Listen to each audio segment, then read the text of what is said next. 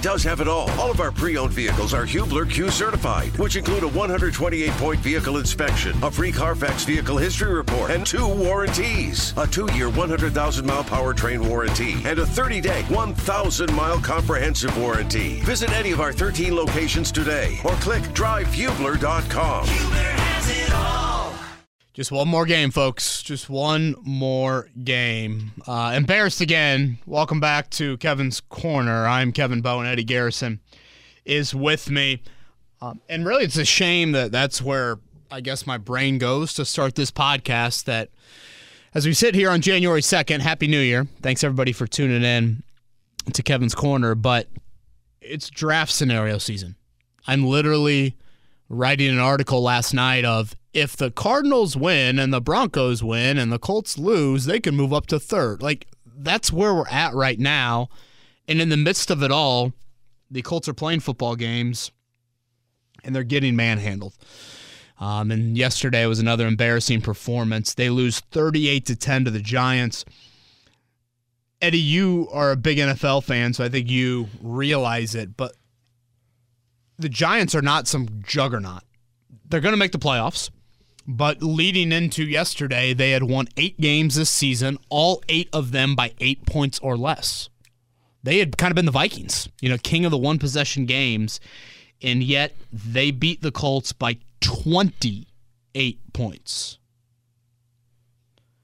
And when we talk embarrassment, it's now just a weekly occurrence. Some historic loss, some just, hey, the Colts have been taken off national television. The Colts have been, we're going to move you off the Colts-Giants game. Hallelujah, people are saying across the nation. Yep. You guys have heard me say it for weeks, and I apologize for repeating myself, but I think it's worth mentioning again. The season has gone from disappointing to embarrassing. It is a weekly embarrassment now, which I think is worth mentioning. It's not just an overall embarrassment. Week in, week out, this football team comes and plays 60 minutes of football, and you're embarrassed. And when you look at the teams around the Colts, Eddie, in the current draft order standings, all of them have had a game or two here in December and into January where it's like, oh, wow, that team's still showing some fight.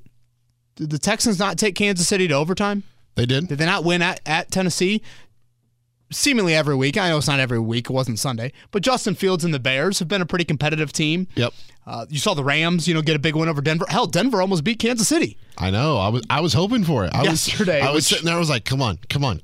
Seriously, in that late 1 o'clock window, you had Arizona and Denver both in positions to help you out. Neither did. But again, what I'm getting at is, you're like, damn, come on. Finish those games out. Come on. Which is a shame, again, that's where our minds are at right now. But I think if you're Jim Irsay, how does this stuff not just grow and all of a sudden the simmer becomes a boil and the boil is now, all over the stove? Like, I mean, how does it not get to that point? Because his words publicly are not there, but the actions of his football team, boy, the Jim Irsay I know, that would be really, really pissing me off. So I know it's long-winded to open up. Eddie, good to see you again. Nice to see you. It's been almost a whole year since we've last spoke. Look at you. You were ready. I had to pull the card. That should be the dad joke that I should be using. Yeah. On that note. I always say this about vacation, and I did the show Monday, Tuesday from down in Florida, and then took some time off. I try and find the balance of a little bit of work to just kind of stay in the flow of it, but then also get some family time. I'm a big routine person, though. Oh, I can see that. Huge routine person, and I absolutely love what I do for a living. Absolutely love it. So I woke up today, even though Max was feeling under the weather last night and was up quite a bit, like energized, ready to go. And then I'm driving in, I'm like, I have to work with Jake. Well, trust me, that was part of it. No, I think to myself, dude, in 20 to what? 20, I don't know, but let's say 20. In 20 NFL markets today, they're debating the playoffs. They're talking about Week 18 scenarios. And here, we're going to have the same conversation that we've had now for several weeks. The Indiana Pacers? Well, we could certainly talk Pacers, and I do think we have a Pacers Twitter question. We do. I saw that, and I liked the little bone you threw me there to talk a little bit about my Sirs. And for those that don't know, Eddie Garrison produces every Pacers radio broadcast here, as we are the Pacers flagship station. it just is a reminder of how different and foreign and unusual of a season this is. Again, it's the most disappointing season in Jim Irsay's ownership, which dates back to the late 90s, and it's the most embarrassing season as well. I guess a couple thoughts just on yesterday, Eddie, before we get into it. Little big picture stuff. The more I watch this football team play, some thoughts pop into my head. One, is Jim Irsay at the root of all this? Jim Irsay decided to interject when the Colts were 3-3-1, demand the benching of Matt Ryan. They're 1-8 since then. The benching of Matt Ryan was followed by the firing of Marcus Brady the next week and the firing of Frank Reich 2 weeks later. Again, they're a 1-8 football team since Jim Irsay said that. Remember his tweet after the Raiders game of, you righteous fans that criticize, it's just win, baby, or, I'm paraphrasing. Something like that, yeah. They're 0-6 since that tweet. That's a thought. My other thought when I continue to watch this product week in and week out, when has it become more of a reflection on personnel than anything? Yeah. Is this just a poorly constructed football team? Is this just a bad personnel? And I'm mainly talking about the offensive unit. That's a thought that I've had. And then lastly, what has Jeff Saturday improved? That's something I was going to ask you. Jeff Saturday was thrown into a pretty awful situation. Not a lot of room for success, but you look around the NFL, you look around any sport, again, there's the glimmer of an interim jolt at some point. Steve Wilkes in Carolina. Last year, Rich Bisaccia, obviously, with the Raiders last year. And I pointed out those teams that are bad, that have had moments here in December and January earlier. The Colts haven't sniffed that, of having those sorts of moments. And Jim Irsay made it very clear when he hired Jeff Saturday, he was not going to fire Frank Reich just to fire him. He wanted Jeff Saturday. And Jeff Saturday walked into this situation, and he wants this job permanently. So when I hear those two things, I think to myself, we have to evaluate. Yeah. Like, you have to look at this product and look at it with some sort of microscope. You can acknowledge, of course, again, the situation was awkward, but also sit here and say, this team has gotten worse under Jeff Saturday. Yes. So those are all just kind of thoughts that were running through my head. We will briefly, I guess, get into what I didn't like and what I liked from Sunday because I am a man of repetition, and this is what I promised you on the podcast, so I'm going to deliver, or at least attempt to deliver. Obviously, the Twitter questions are pretty big picture. We'll stick to just one pod this week. And then, Eddie, when we do this pod a week from today, that'll be Black Monday. Let's go. And or boo. We'll see where the other openings are around the league. Right now, there's 3 of them. Indy, Carolina, and Denver. In terms of the Chris Ballard situation, technically there's no announcement that needs to be made. He's under contract. Mm-hmm. I mean, and it's a GM. It's not like, we'll hear from Ballard at some point after the season. Maybe. But I assume. But it's not like you're going to get some grand statement. Who knows? Maybe Irsay will talk after the game on Sunday. We'll have to see how all of that plays out. But unless you got anything else to add, let's just get into what I didn't like from yesterday. The only thing I have to add here is, like, you talked about it briefly on Jeff Saturday and getting worse. Like, the offense has looked anemic. Like, I don't think they can score on Center Grove's defense here. Anemic is a great word to use. Like, everything about it, and the excuse of, we're short-handed. I don't care. Like, these are professional athletes. How much coaching could they possibly need? Well, Eddie, and it's not just like, again, short-handed, you're losing a game by 3 points. Right. Or you're scoring 17. Like, you're offensively, you're not even producing any semblance of consistency whatsoever. Bobby Okereke gives you that punch-out yesterday, and I'm like, here's the Colts, great chance. 3 plays, 1 yard, Chase McLaughlin, 48-yard field goal, and he proves that he's human, and he misses one. That's just kind of where you're at right now as an offensive product. And it's unbelievable to watch just the amount of, and I guess let's just get into what I didn't like. I assume I told you let's start off with the offense. What offense? Well, yeah. Touche to say the least there.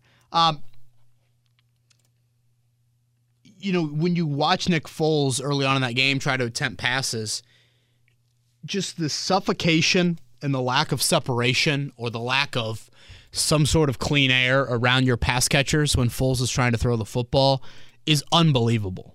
Unbelievable. And that was apparent all throughout yesterday. Of course, the interception that Foles threw late first half was an equally horrible decision and throw, and that thinking he could cash that or write that check. And that was a pick six that obviously put the game away for good. And then Foles, which a very ugly incident there, him getting hurt and laying there in pain. And by the way, that play to me, as it's probably a little sick that my mind went there a little bit early after the play, but I thought to myself, this is why you bench Matt Ryan, because that could have been $17 million laying there on the turf with him not passing that physical for 2023. So this is why I've been probably yelling to bench Matt Ryan. And by the way, no Matt Ryan on Sunday. And that's me saying that. That's not me knowing what the Colts are going to do. I wouldn't dress him. Go, and I assume they will dress him, but Ellinger start and go find another quarterback. Chad Kelly's out there somewhere, Swag, right? Jim Sorgi, Curtis Painter, whoever can be under. Jack Cohn, bring him back. Jacob Eason. After the preseason. Jacob Eason's somewhere, right? He's in Vegas. Was he Vegas? Yeah. Wow, good for him. So, yeah, the offensive effort, I guess Zach Moss had a couple nice runs, but again, this passing game, dude, it's so painful to watch it unfold. You eventually got in the end zone, and that ended the streak of, 30 drives without a touchdown, spanning nearly 9 quarters. And it's the first fourth quarter touchdown since the Raiders game.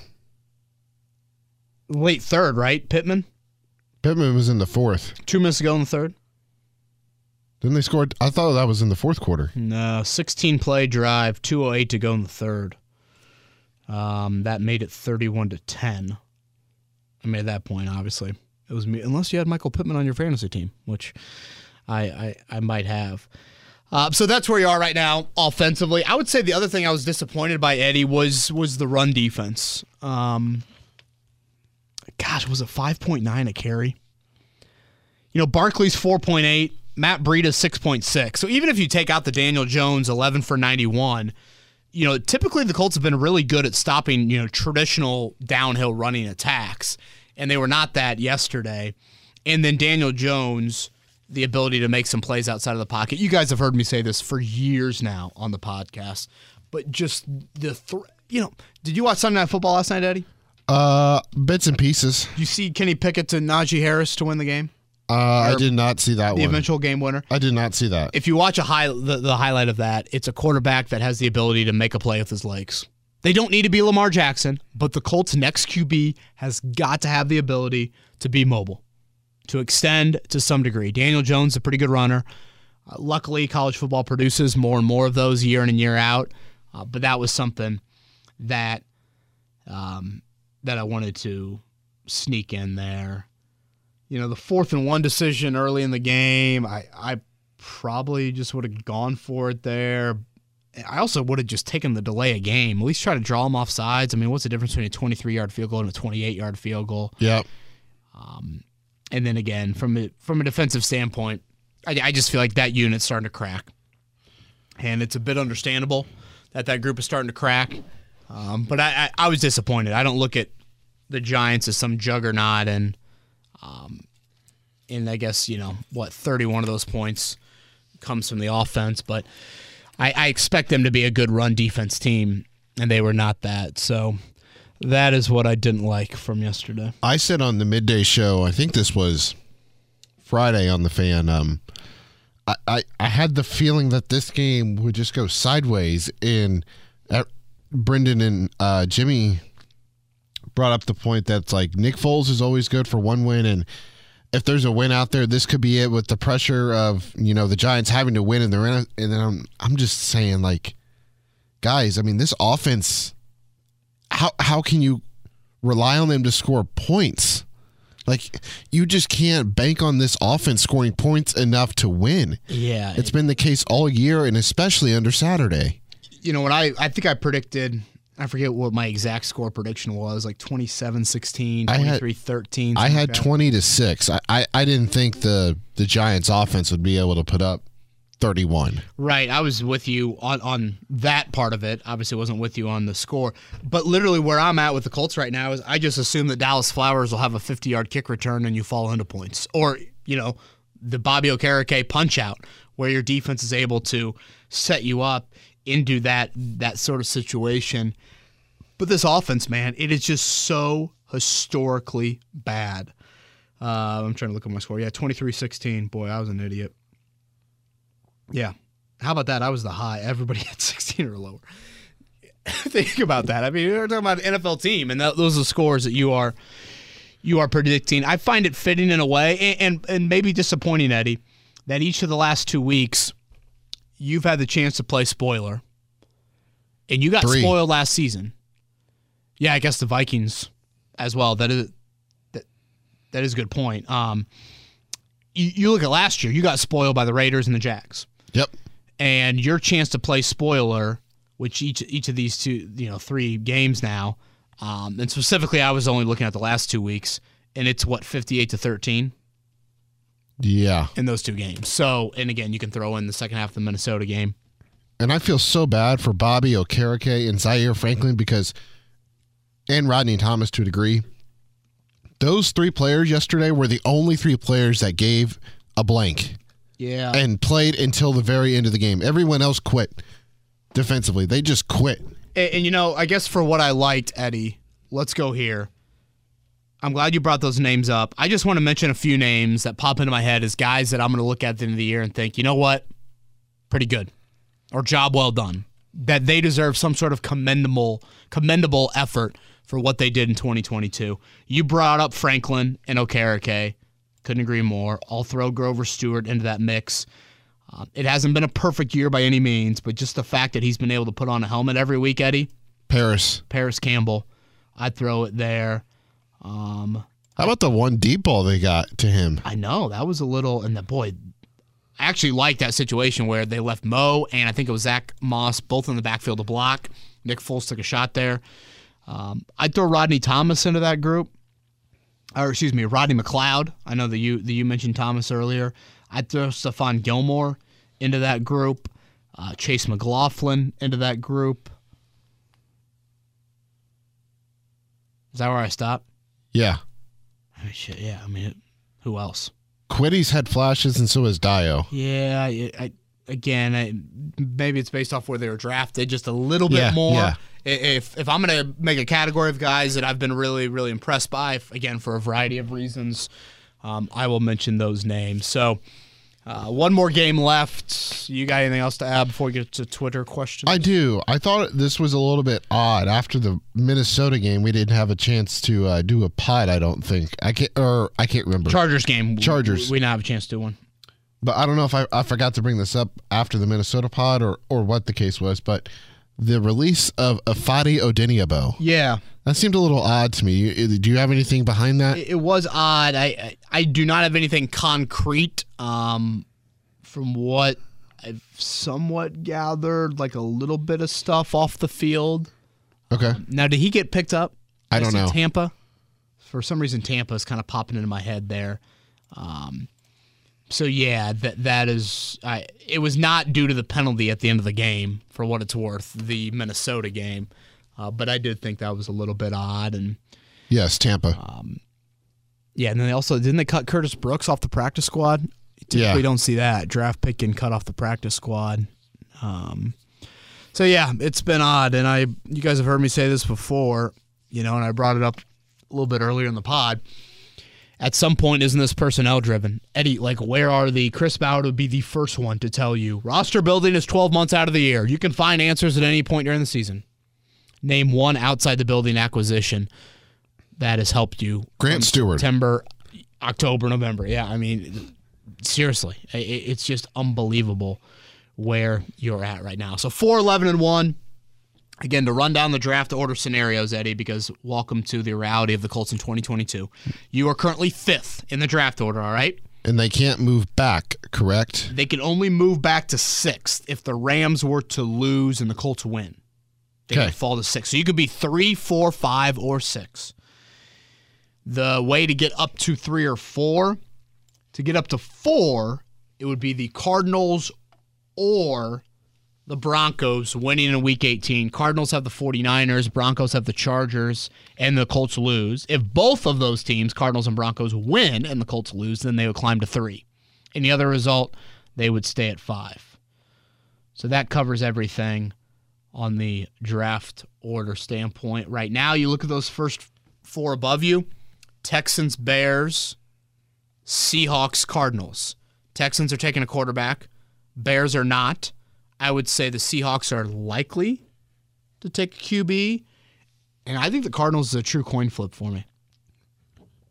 Yeah. Especially if they fire Cliff Kingsbury. I know they just extended him, so it'd be quite a hit to them.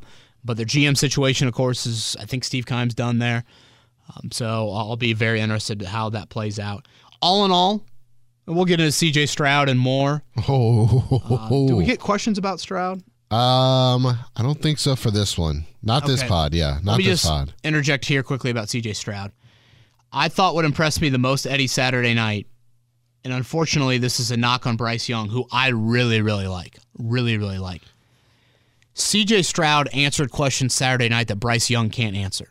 What's the biggest knock on Bryce Young? His height. He can't answer that. He can't change that, I guess would be a better way to put it. The biggest issues with C.J. Stroud entering Saturday was things are too perfect around him. You don't see him in enough chaos to see what he can do, to see him be a creator. We've had the Dane Brugler audio on this podcast. Think creator, not passer. Yep. We're talking about quarterback. That dude created his ass off on Saturday night. And when you watch him run, the dude ain't Jacoby Brissett. He's athletic. He's not Lamar Jackson, but he can move, and he showed that on Saturday night. He delivered. Kirk Herbstreit mentioned this on many occasions. I was so impressed by his body language. Yes. I just felt like he looked like a guy a la Justin Fields, I remember against Clemson a few years ago in the semifinal game. That moment was not too big for him. And, again, I've watched a lot of Ohio State and a lot of Big Ten football. I'm not used to seeing Stroud look like that. So I was extremely impressed. And if you look at the quarterback situation right now with the draft, again, sitting at 5, that might be the third quarterback. The good news is you can still move up. And the good news is, again, you got Chicago sitting there at 2. And you've got to go get the guy. We'll get into this more in the offseason. I think one of the biggest misnomers, laziest excuses with the Chris Ballard era is he hasn't had the ability to draft his quarterback. We'll go over this on a offseason pod, Eddie, but look at what Baltimore did to get Jackson. Look what Kansas City did to get Mahomes. Look what Buffalo did to get Josh Allen. None of those franchises sat on their ass and said, you wait to fall to us. A couple pods ago, I brought up the 2020 draft. That's where it kind of... And that's when you're sitting at 13 and you made the trade for Buckner. And, I would argue, Eddie, you've had other chances. I mean, sitting at 21 with the pen, like, you've got to go get the dude. You can't expect the dude to fall into your lap. And again, Kansas City, Buffalo, and Baltimore are perfect examples of it. But to that point, how do you get Bryce Young or C.J. Stroud? I'm probably a little bit more open-minded to Will Levis than most. I know a lot of people just hate the stats, hate how he's looked in the SEC. I think you counter that with a couple of things. One, throw him into Ohio State or Alabama's offense and see how he would play around those offensive linemen and skill players. And two, and this is a point you're going to make no matter if you draft Bryce Young or C.J. Stroud, you're going to have to effing develop. Yep. You are going to have to develop because that's just the name of the game. And some coaching, a lot of coaching arguably, is going to be a big, big part of this. Anything on your end before Twitter questions? Nope. I've just been a big C.J. Stroud guy from the get-go. Yeah, you have been. And again, I've watched him a lot, and I needed to see Saturday night. I was not necessarily in that same boat. I needed to see Saturday night. I have never been of the belief of, he plays at Ohio State. None of their quarterbacks have success. Again, I think that's such a lazy narrative to use with him. I really liked what I saw. Now the question becomes, was that one game on a big-time environment, so it means even more? You can look at it glass half full, glass half empty, depending how you want to. But I really like Bryce Young. But this will be some of the debate and some of the combo we'll have here over the next few months. Twitter question number 1 comes from James. KB, with all the insanity and instability that have been caused by questionable at best decisions, is it time to seriously consider moving up the timetable for one of the Jim Irsay daughters to take over in ownership? Let Jim go live out his rock and roll fantasies on his own. I've been a fan since '96, and this season is beyond painful. James points out how long he's been a fan. I guess ironically that kind of pairs up with when Jim Irsay became the sole owner. And as I've said numerous times, it is the most disappointing, most embarrassing season in that 25-year ownership. My first thought is no chance Jim Irsay is going to step aside. Zero chance whatsoever. He wants to be the one making the football decisions and will be the one making the main football decisions for his franchise probably until he passes, to be totally frank. Having said that, James, as I mentioned earlier in the podcast, Eddie, they're 1-8 since Irsay decided it was time for Matt Ryan. And you know what? He wanted Matt Ryan even earlier in the season. Yep. Than when he stepped in and officially did that. The emotionally charged owner and the comments he made at that press conference as well, those were some scary comments in my opinion. And the result, the actions, have been a product that has just absolutely been horrific since then. So again, I don't see Irsay taking any sort of backseat. To me, the bigger, within his family, I guess, within the decision makers, the question that I would have more is, do you let your GM do the job that you've hired that person to do? Mm-hmm. There's probably a fine line in the NFL between having an owner that's interested, but having an owner that's not going to meddle. You obviously want some football acumen with that person. Jim Irsay certainly has that. But you don't want to get too blurry. Yeah. And it's certainly blurry here in Indy. But that would be my question. Can you hire a GM? And again, it might very well be Chris Ballard just staying here. Do you trust that person to do the job and then have the head coach under that person? And I think it's so key just to align head coach and GM, because I think when you don't do that, you naturally get backstabbing. Yep.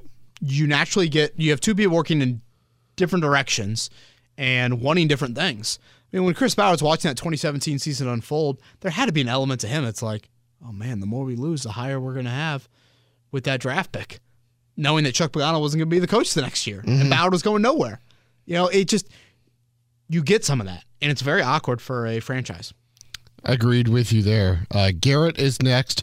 Hey, Kevin, hope your family had an excellent Christmas. Garrett, we did. Big kitchen set for Rosie Bo. Thank you to the Witchker, Peter Witchker, for helping me out on that front there. I'm just upset you didn't have to build it yourself, because I had a friend of mine. He got one of those for his one of his kids, and right. He was up until 3 a.m. putting that thing together. You know what? I have not been there yet. I assume I will be there at some point in my fatherhood, but let's just say Rosie is thrilled by it, and we are very happy, and we're very grateful to have great friends that could help us out there. If the Colts pass rush was at a D level last season, where would you grade them now? I've been mildly impressed watching Quiddy and Dio and feel as if they've anchored the defense well. Feels as if the offense doesn't deserve to be kept in the game by them each week.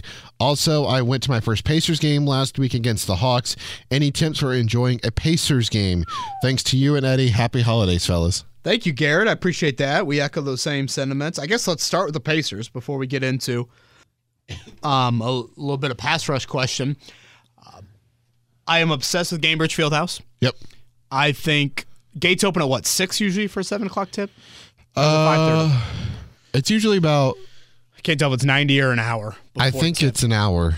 I would walk around. I don't care where your tickets are. I'd walk around. I think the artwork and the ambiance and just kind of all the sights and sounds is really cool on the concourse before games. Especially with the new renovations, there's Right. a lot of cool and different things that they've put in the field house now. And again, walk around the gift shop, walk around, see Boomer, whoever. I love just kind of the main entryway. There's always some fun activities of the Pacemates going on. So I would definitely do that. check out the new skywalk that's up there. I've heard it's still really cool. I don't think it was open yet when I went to a game last month, so maybe that's changed. It's open now. Is it open? Yeah, it's open now. So, yeah, I would definitely check that out. I was really looking forward to that. But, yeah, Pacers, man, what a difference a year makes. Oh, yeah. Tyrese is him. As far as pass rush, a D last year, Eddie, feel free to rip me. I'd probably go C+ or B-. I was going to say C. Okay, well, I guess I'm the son of a teacher and two teachers and being too generous with my grade here. The numbers are pretty strong when you look at just the pure sack numbers. And I think they'll be a top half team in sacks this season, if I'm not mistaken. I don't feel like the pass rush has been there when you need it. That's why it's a C for me. And I don't think you've disrupted timing as much as I would like to see. And I know that's twofold. That's rush and cover. But that was the biggest thing that I thought was the knock on the Eberflus era. I didn't think you disrupted timing. You let opposing quarterbacks get into rhythms too easily. And too early in games. Correct. And I feel like that has kind of been something that you've continued to see. And when you've had a sack, it's just kind of like a, It's like on a 2nd and 3 or 2nd and 4. Yeah, just not like into drive, into half. Into game. Big part of the field, certainly into game. That's where I would like to see it improve. But just more than anything, just like the amount of contested catches that I see the Colts have to make, and I know a lot of this is on the Colts offense, but the amount of contested catches I see the Colts have to make versus Colts opponents have to make against the Colts is something that stands out to me every game. Yeah. And basically, if you target anybody besides Stephon Gilmore, you're going to get a good amount of space. I'd say Isaiah Rodgers. To make a catch. Rodgers, yeah, it's probably could throw Rodgers in there. But that has been disappointing to me. And obviously Gus Bradley, if he's here, if he's not, that'll be a big question that I continue to have. How much is the lack of passing offense on the pass catchers? This is from Mike. Obviously, offensive line, quarterback play, and play calling have been terrible, but there's been less talk about the receivers. I feel like Frank Reich was able to scheme them open at times, but now it seems like nobody is ever open. Follow-up question, try and assign percentages of blame for the offensive line, the quarterback, play calling, and the receivers. Yeah, it's a really good question, Mike. There's certainly blame to all of those groups, and I'm glad that you pointed that out. I would say in general, I think you are below average in the pass-catching group. It's been a little better than I thought it would be, but I still think you're below average with that pass-catching group overall. And really, the whole offense is below average outside of running back. The whole, and in some spots, very below average. Quarterback being, of course, at the top of that list. So, I would say the root of the issues offensively started with your offensive line this year. And mainly it's the return on investment that has really, really hurt you. So I would lay a lot of blame there, but I would put quarterback very close to first on that list.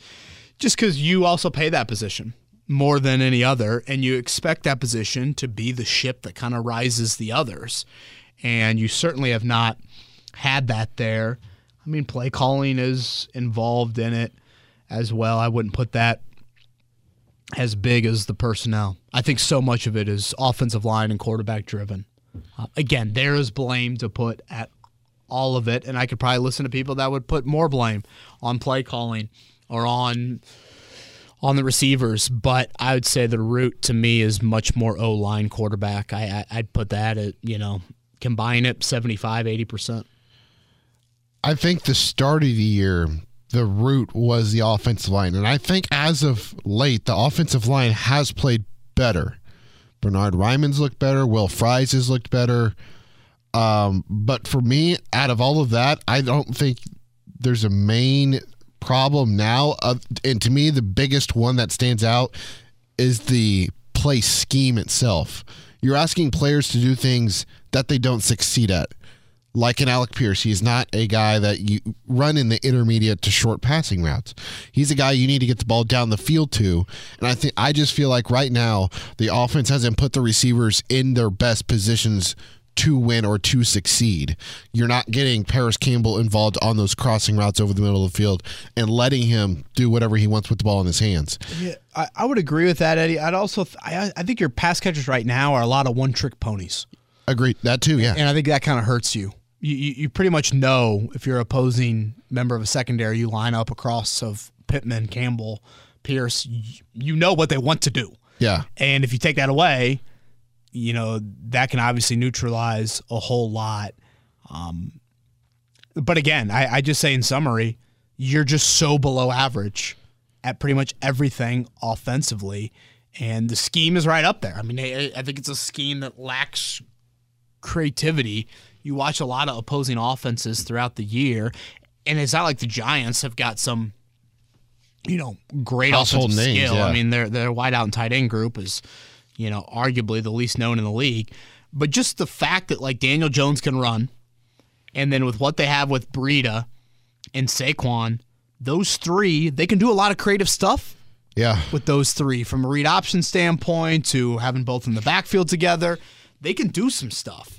And the Colts just don't have that, or at least don't attempt to do that. Like I thought, again, Matt Ryan can't run, but I thought to myself, with a Hines and a Taylor, you can do some of that stuff. It's not to the full extent, but you could. Yeah. I just never felt like that they did. Yeah, and like when you watch some of these other offenses in the league, you watch like Tom Brady with Chris Godwin, or Just watch San Francisco. I mean, San Francisco is beautiful to watch. or San Francisco, for example. You see a lot of matchup based driven wide receiver cornerback lineups that play callers go for, and then you see a lot of these receivers have choice routes or option routes. They can go inside, they can go outside, and I feel like that element just isn't there where the receiver can get off the line of scrimmage and then choose which way he wants to go against that defensive back. And I feel like everything right now is just so clogged up, and there's no spacing for the receivers to get open. No one strikes fear in a defense. No one. No one for the Colts strikes fear in an opposing defense. And that's a huge, huge issue. Gonzo is next. Hey, Kevin and Eddie. Love this name, Gonzo. Hey, Gonzo Kevin and Eddie. Bowen. If we have a third, we might need to go there. Unisex. I don't care, girl or boy. Hey, Kevin and Eddie. What a mess. The Jags being in the hunt for the AFC South, being the last nail in this season's coffin.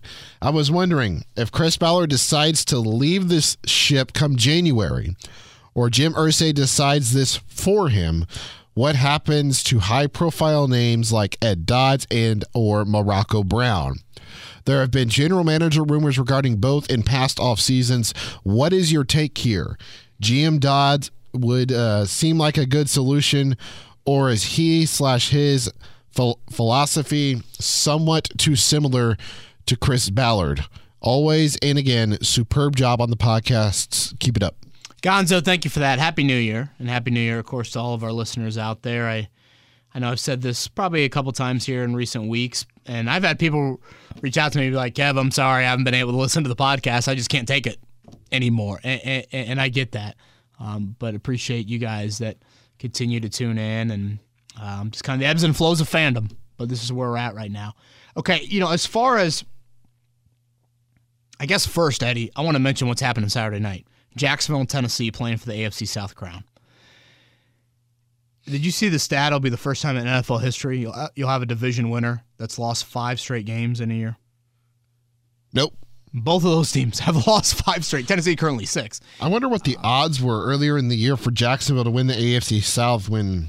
Yeah, it's a great point. When Tennessee got off that good start. Yeah. So, again, it's just a harsh reality of where you're at. Now, as far as the GM internal people,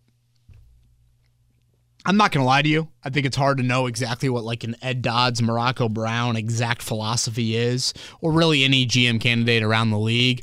I think it's a little bit easier to do that with head coaching candidates than that is to GM candidates.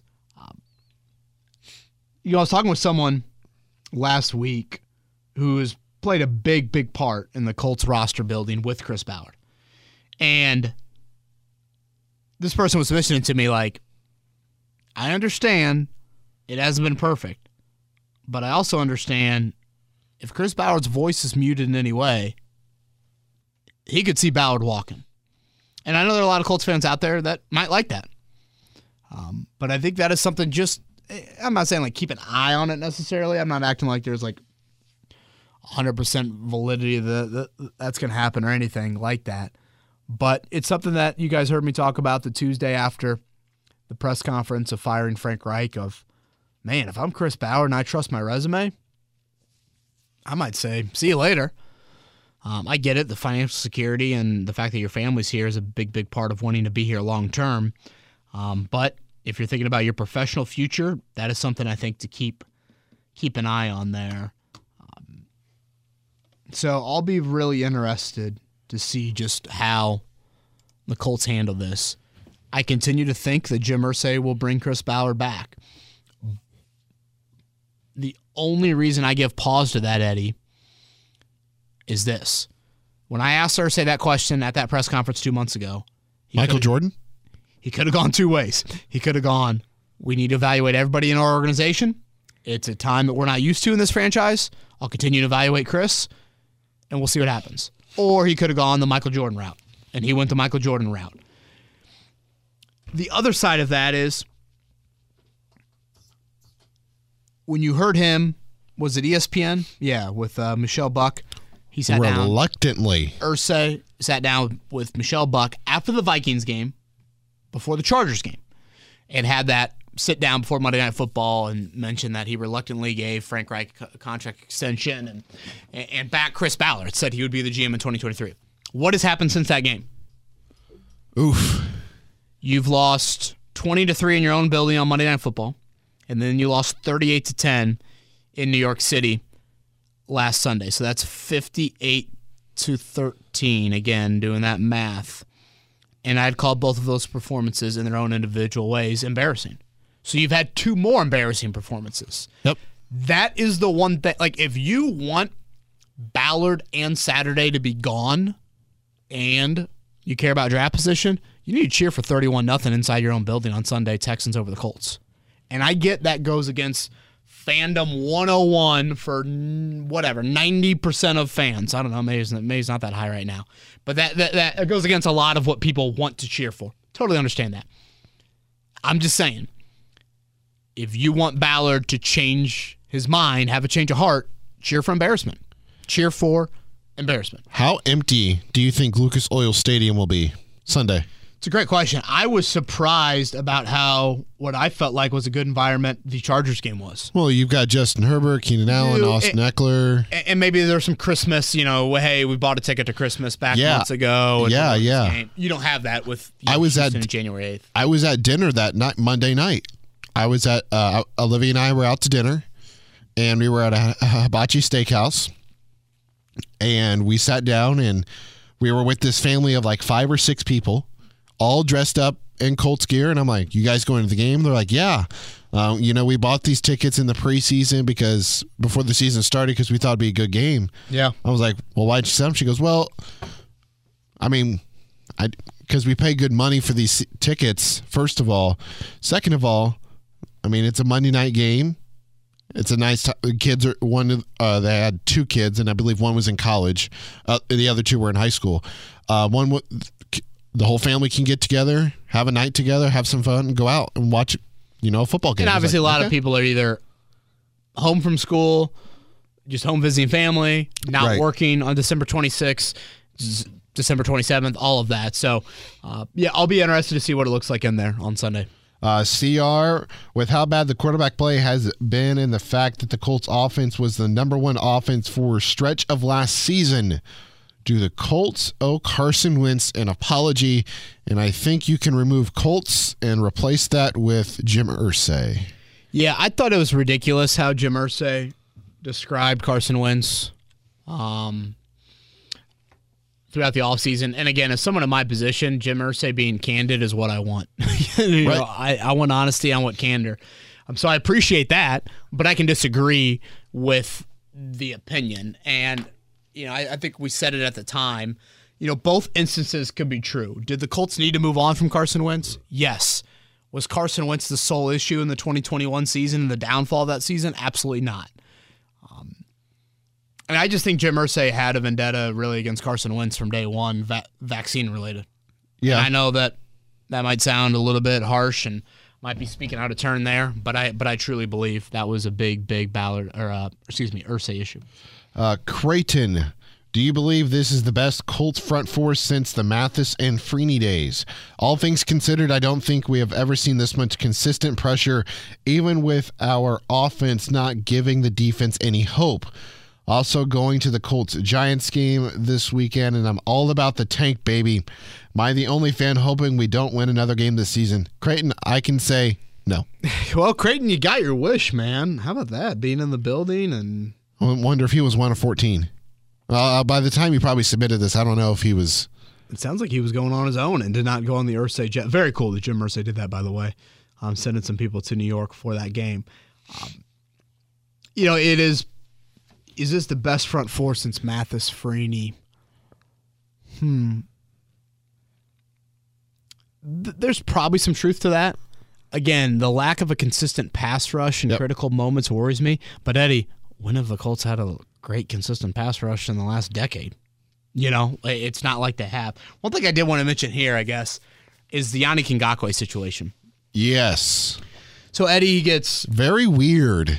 Yeah, so the Colts say on Saturday, I think Saturday was the day that they announced it, that he got hit in the throat against the Chargers, practiced all week long, felt discomfort in his throat after Friday's practice, and needed surgery on it. I think Ngakoue tweeted something today, like year 8 check or something Year like 8 loading. Year 8 loading, so getting ready for next season. Again, he's a free agent. I think the Ngakoue free agency will be fascinating. He played 15 games this season. First time in his career he's missed multiple games in a year. Missed 2. Missed, obviously, Sunday, and will miss this week. 9.5 sacks. So those numbers, 15 games played, 9.5 sacks. They've been achieved by a Colts defensive end twice since 2013. Eric Walden, and Justin Houston. Both of those guys were 31 years old when they did it. Ngakoue's 27. Did Ngakoue have the most impactful 9.5 sacks you've ever seen? No. Definitely not. But he suits up, and he hovers around double-digit sacks every year. And he's 27, 4 years younger than Walden and Houston. Yeah. If you just look at that, don't you have to re-sign him? I saw something on Twitter late last night. I'm like, what in the actual hell? Somebody is putting out there that the reason behind Ngakoue's injury... Oh, I did see this. Him and Nelson got into it? Yeah. Yeah. I have not heard that. Again, admittedly, I was out of pocket late last week. I had not heard that. I guess my brief thoughts on that were Friday practice is usually pretty subdued from a physicality standpoint. Exactly. For what it's worth, Ngakoue is not going up against Nelson. It's more of a Bernard Ryman thing. I know Jeff Saturday's done a little bit more ones versus ones in practice, but I don't think it's something like they do, snap in, snap out. And it just seems like, KB, the last couple of weeks there's been more of those kind of... Wasn't there like a Deion Jackson rumor about him and Jeff Saturday getting into it? And Deion Jackson, I believe, said that was not true at all. Yeah, I mean, if that were the case, they got in a fight, would you have some sort of punishment for Nelson? Right. Ngakoue issues. Again, as of Monday morning, late Monday morning, I had not heard of that. Jason, we have 2 left and maybe a third if I can sneak it in for time purposes here. I think I remember you saying that Chris Ballard watches the games from the press box. Is this typical for general managers? Has he done it through the season of drudgery? Yeah, he home games he's in his own, box, a little bit secluded from everyone. Visiting, rightfully so. I would be sure. If I were him, I would be. I always thought it odd. I'll never forget seeing Larry Bird in the middle of a purple out in Toronto one year during the playoffs, literally sitting section 12, row 10. I'm like, that's so awkward that the president of an opposing team has to sit there. But yeah, my seat, I think I mentioned this before, Mike Chappell and I, we're kind of the furthest down of any of the core writers on the beat. And the disrespect. No, I actually like it because it's closer to the 50-yard line. And I'm only 10 or 15 feet away from the visiting GM, which I always enjoy. So, John Robinson and I were, 15 feet apart watching that Tennessee game. Oh, that's sick. Yeah, a couple of a couple of weeks back. So I always enjoy that. Now, you do have some GMs that sit in their owner's box anyways. So like a visiting GM might say, I don't want to be in the press box. I know Howie Roseman does that with Philly. Okay. Now Ballard does not do that. Probably smart by him on that front there. But yeah, Ballard is there. I've been he's an emotional human watching a football game. I'll just leave it at that. Ed Dodds is on the field during the game. I know Ed has always been a guy that he likes to see. I've actually talked with Chris about this. I found it curious that Dodds on the field. Dodds basically wants to see body language. He wants to feel the guys during a game, which I get that. And I know a lot of people have brought up, why is Carly Ursay on the sidelines during games wearing a headset? That is simply her trying to, I think, further kind of indoctor herself into the football side of the organization. Understand things. Yeah, I put zero like she's even more involved or she's down there because Jim wants her down there and she's spying on whatever, some sort of conspiracy theory that's cooked up out there. She's at every practice. I mean, if you watch her training camp, she's very close by. Smartly, she's trying to, I think, get a little bit more of a closer look at what the organization, how the organization is being run on that side of the building. Yeah. She's been on so much of the business side of the building for a large part of her tenure there. So at some point, she's probably going to be the lead horse in all this. So, yep. Yeah, I know she stands out on the sideline because obviously there's not a lot of women. But that is why she's on the sideline. Could she become the first female owner in the history of sports? Boy, there's got to be somebody, right? But is the Ford daughter? Isn't the Ford daughter in Detroit, if I'm not mistaken? I feel like at some point you would have had a family dynamic like the Ursay family has with their tree. For some reason, she is popping into my mind. I feel like the Bears at one point, was it Martha McCaskey? I don't know. I feel like the Bears were there with that. And I'm sure I'm forgetting some there's other been people. 4. Okay. Yeah. I feel like that's happened before. Last question that you have on our little rundown for the pod is from Vin. I'm going to throw one at you from left field after this. Okay. Hey, Kev. Thanks for answering my question. I appreciate it. I got so bored watching the Colts that I switched to the Pacers game. This got me thinking. Oh, boy. When was the last time Indy fans have been more excited about the Pacers than the Indianapolis Colts? I've been a fan of both since the mid-2000s, and this is the first time that I can remember. Thanks. Yeah, Ben, that's a good question. Eddie, probably 2011 pops into my head. 2011, 12, weren't you making those runs with Paul? Obviously, yeah. You drafted Luck in 2012, so that quickly ignited. Yeah. Or reignited, I should say, some intense fandom there. Also, side note, can you believe he's been in the NBA for 13 years? Paul George? Yeah. Yeah. And he's really good at basketball. It doesn't feel like it's been that long. NBA players, when they announce how many years they've been playing, I'm always like, what? I mean, LeBron probably falls into that category more than anybody else. I know our market isn't necessarily, or I should say our listening audience, Eddie, to the podcast is necessarily as Colt Pacer-centric as we are, but I would assume there is, and I think based on the analytics I've seen, there's certainly more than, I think, 50-50 that are based here or at least have, roots to the Indianapolis area. So this is a relevant question, I think, to a section of our audience, and I hope the part of the audience that's not, they still find it relevant. A year ago, New Year's Eve, the Pacers lost on a game-winning shot to DeMar DeRozan.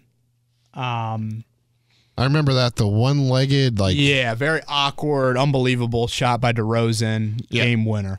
We had Chad Buchanan, for those that don't know, he's a Pacers general manager, on our radio show back in September, and he pretty much said that shot by DeRozan was kind of the nail in the coffin of the Pacers thinking that the previous era still had a chance. Yep. That was it. Confirmed, yeah.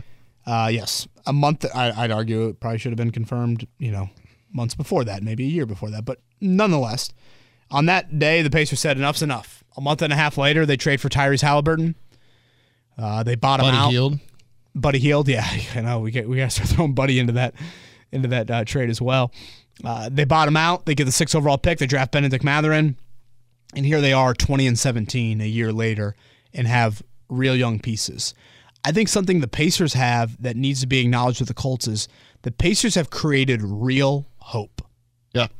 bad teams in professional sports, they naturally get hope. You are given hope when you're a bad football team via a draft pick. Because you're bad, you have a high draft pick. The Houston Texans right now are going to be handed a piece of hope here in a week.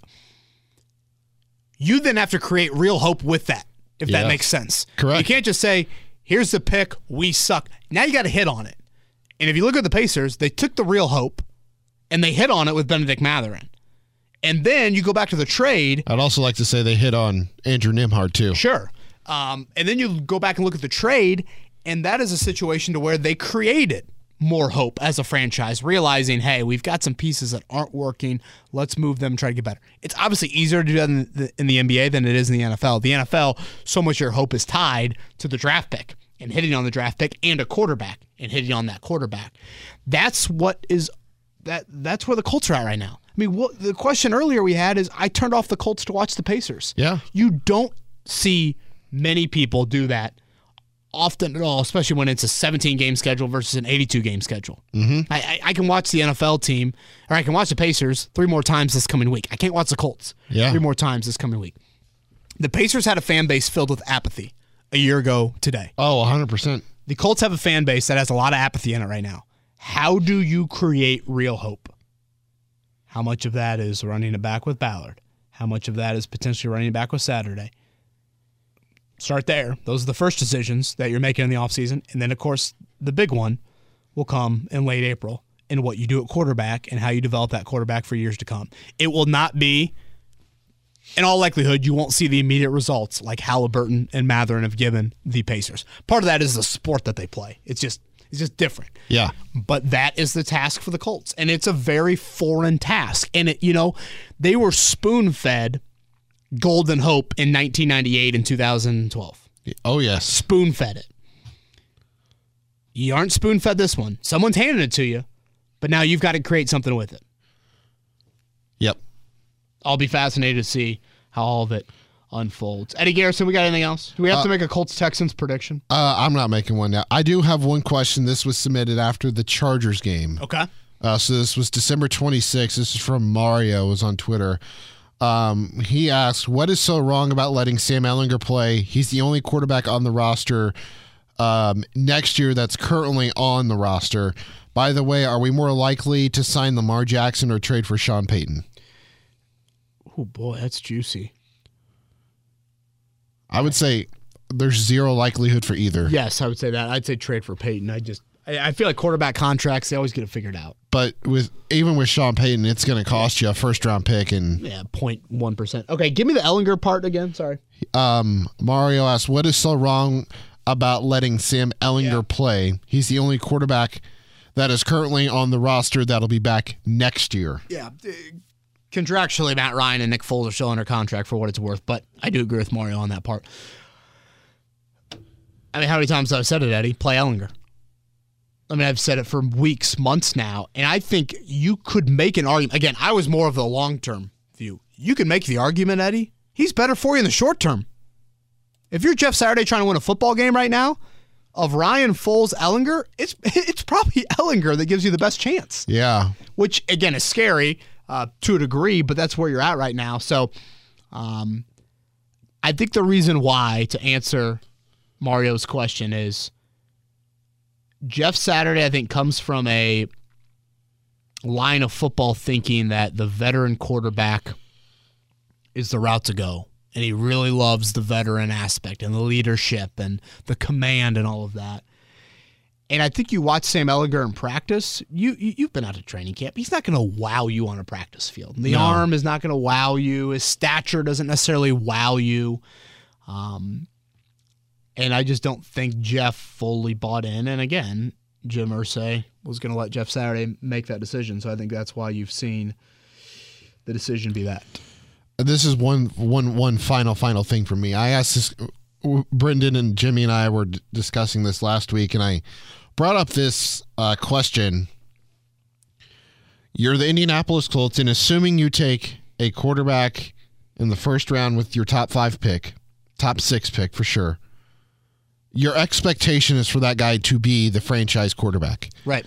If you draft that quarterback and he does end up being the franchise guy, I understand why fans want to see Sam Ehlinger, but why do we need to know if he is a competent backup in the league? Like, back in the day with Peyton Manning, he took all the first team reps and he said, if I'm out, you're not winning. And I don't think people in Kansas City, certainly people in Cincinnati, and even to a degree in Los Angeles with the Chargers, if Burrow, Mahomes, any of those guys are out, they're not talking about their backup quarterback or needing a backup quarterback. So I just don't understand. And that's not, I don't understand, but why are we putting such an emphasis on figuring out if Sam Ehlinger is a backup quarterback in the league if the Colts, if all things go right and they hit on that draft pick? Yeah, I understand where you're coming from, Eddie. I do think it's important, though, to have the backup answer figured out because it is something that you mentioned teams that obviously have not needed to rely on their backup. What about San Francisco? That would be a counter to that of a team that is still in the race because they have had a proper quarterback depth chart and have been able to handle it and withstand it. And a lot of it is more of what happens in a 1 or 2 game sample size. If a QB goes down, do you have a guy that you trust? And that's how I view the Ehlinger thing. He is very cheap right now. I mean, he's going to go into year 3 of his rookie deal, and that's a really cheap contract. Yeah. Backup quarterbacks can get pricey. If you can get an answer of oh yeah, that guy can be a backup, then you just don't have to worry about that position. By no means by saying long-term anything like that. I hear you out on, good luck. Again, what is it? Chase Daniel and Brandon Allen. And I don't even know who the backups are in several of those areas. Yeah, you got them right, by the way. Of those cities that you mentioned. But it still matters to a degree. I'm not this one that puts an immense amount of stock in must go find veteran backup quarterback, and it's got to be McCown, it's got to be Fitzpatrick, it's got to be whoever. I'm a little bit more on the younger side of things, especially when your starter is aging. But I think that is part of it. The Ehlinger fascination has probably gotten a little bit too big, in this city, in this market. Some of that's probably Texas-driven, and a lot of people watch him in college football, and he's a fun guy to watch play quarterback, especially at the college level, I would argue more than any. But I think that's a part of it. You got to see if he can be your backup because I don't think Nick Foles would want to be here next year. Matt Ryan should not be here next year. That's a question that you have. And if you can get a little bit of a stabilizing force behind that starter, good on you. Last thing I'll mention, Eddie. This is me just asking kind of a rhetorical question, but it's a question I threw to Bob Kravitz when we had him on our show earlier today. In the next week plus, would Jeff Saturday or Chris Ballard, and this is me just throwing out a hypothetical, would either of them go to Jim Irsay and say, it's either me or him? If you're Chris Ballard, would you say, either I stay and he goes, or I go? Or would Jeff Saturday say, I want to be here. I deserve to be here. You want me here. But if I'm here, he goes in Chris Ballard. I think if you're Ballard, you can't give Irsay that ultimatum. And I think a lot of people listening would say neither of those men deserve that ultimatum. But in Jim Irsay's eyes, I'd be very curious to hear how that would play out. For what it's worth, Bob said he thought that Saturday would have a little bit more. I could see that. Clout in that scenario. But I just think when we talk about head coach and GM, pairing them up together, it's something to keep in mind. And if you already have the GM that you feel like is the general manager, you have to let him go get the guy he wants for the fit in the marriage or pairing or relationship. Yeah. Whatever phrasing you want to say, work. Eddie Garrison, Colts 17, Texans 13. Oh, Lord. Oh, man. I can't believe I just said that out loud. Is it Mills? They went back to Mills. No Jeff Driscoll? Driscoll was the backup. Kyle Allen was inactive. I think they're somewhat healthy, but Dameon Pierce is out for the year, right? Yeah, he's on IR. So they've been rolling with, I think it's Dari Ugumbawale and Rex Burkhead and company. Gosh, do I have to pick? You got to. I just did it. God dang it. I'll go tie. Give me the tie. I'm just kidding. Go. I'm just kidding. I would love that. Give me the tie more than anything. I love that about you. I'll do Texans 2017. Imagine Texans fans listening to this being like, Eddie Garrison thinks the Texans are going to score 20. Granted, how many Colts fans are like, Kevin Bowen thinks the Colts are going to score 17? I think the Colts are scoring 17. Eddie, have a Happy New Year. Thank you. Happy New Year you to too. all of our listeners out there. The offseason's good win, by the way. Good win for the Irish. Yeah. Yes, thank you for that. That was an exciting game, back and forth. Great, nice comeback. I feel like bowl season's been really good. The semifinal game's just incredible. And that's all I want. I got little rooting interest. Give me good games. And for once, it finally lived up to it after all those duds of semifinal games, which Notre Dame have been involved in a few over the years. Podcast schedule throughout the offseason. We'll continue with one a week. I know there will be an emergency podcast, of course, coming up here in January, potentially February as well. But look for the next one a week from today. That would be Monday, January 9th. Everybody have a great week. Safe travels as you get back into the swing of things. We'll talk to you next week.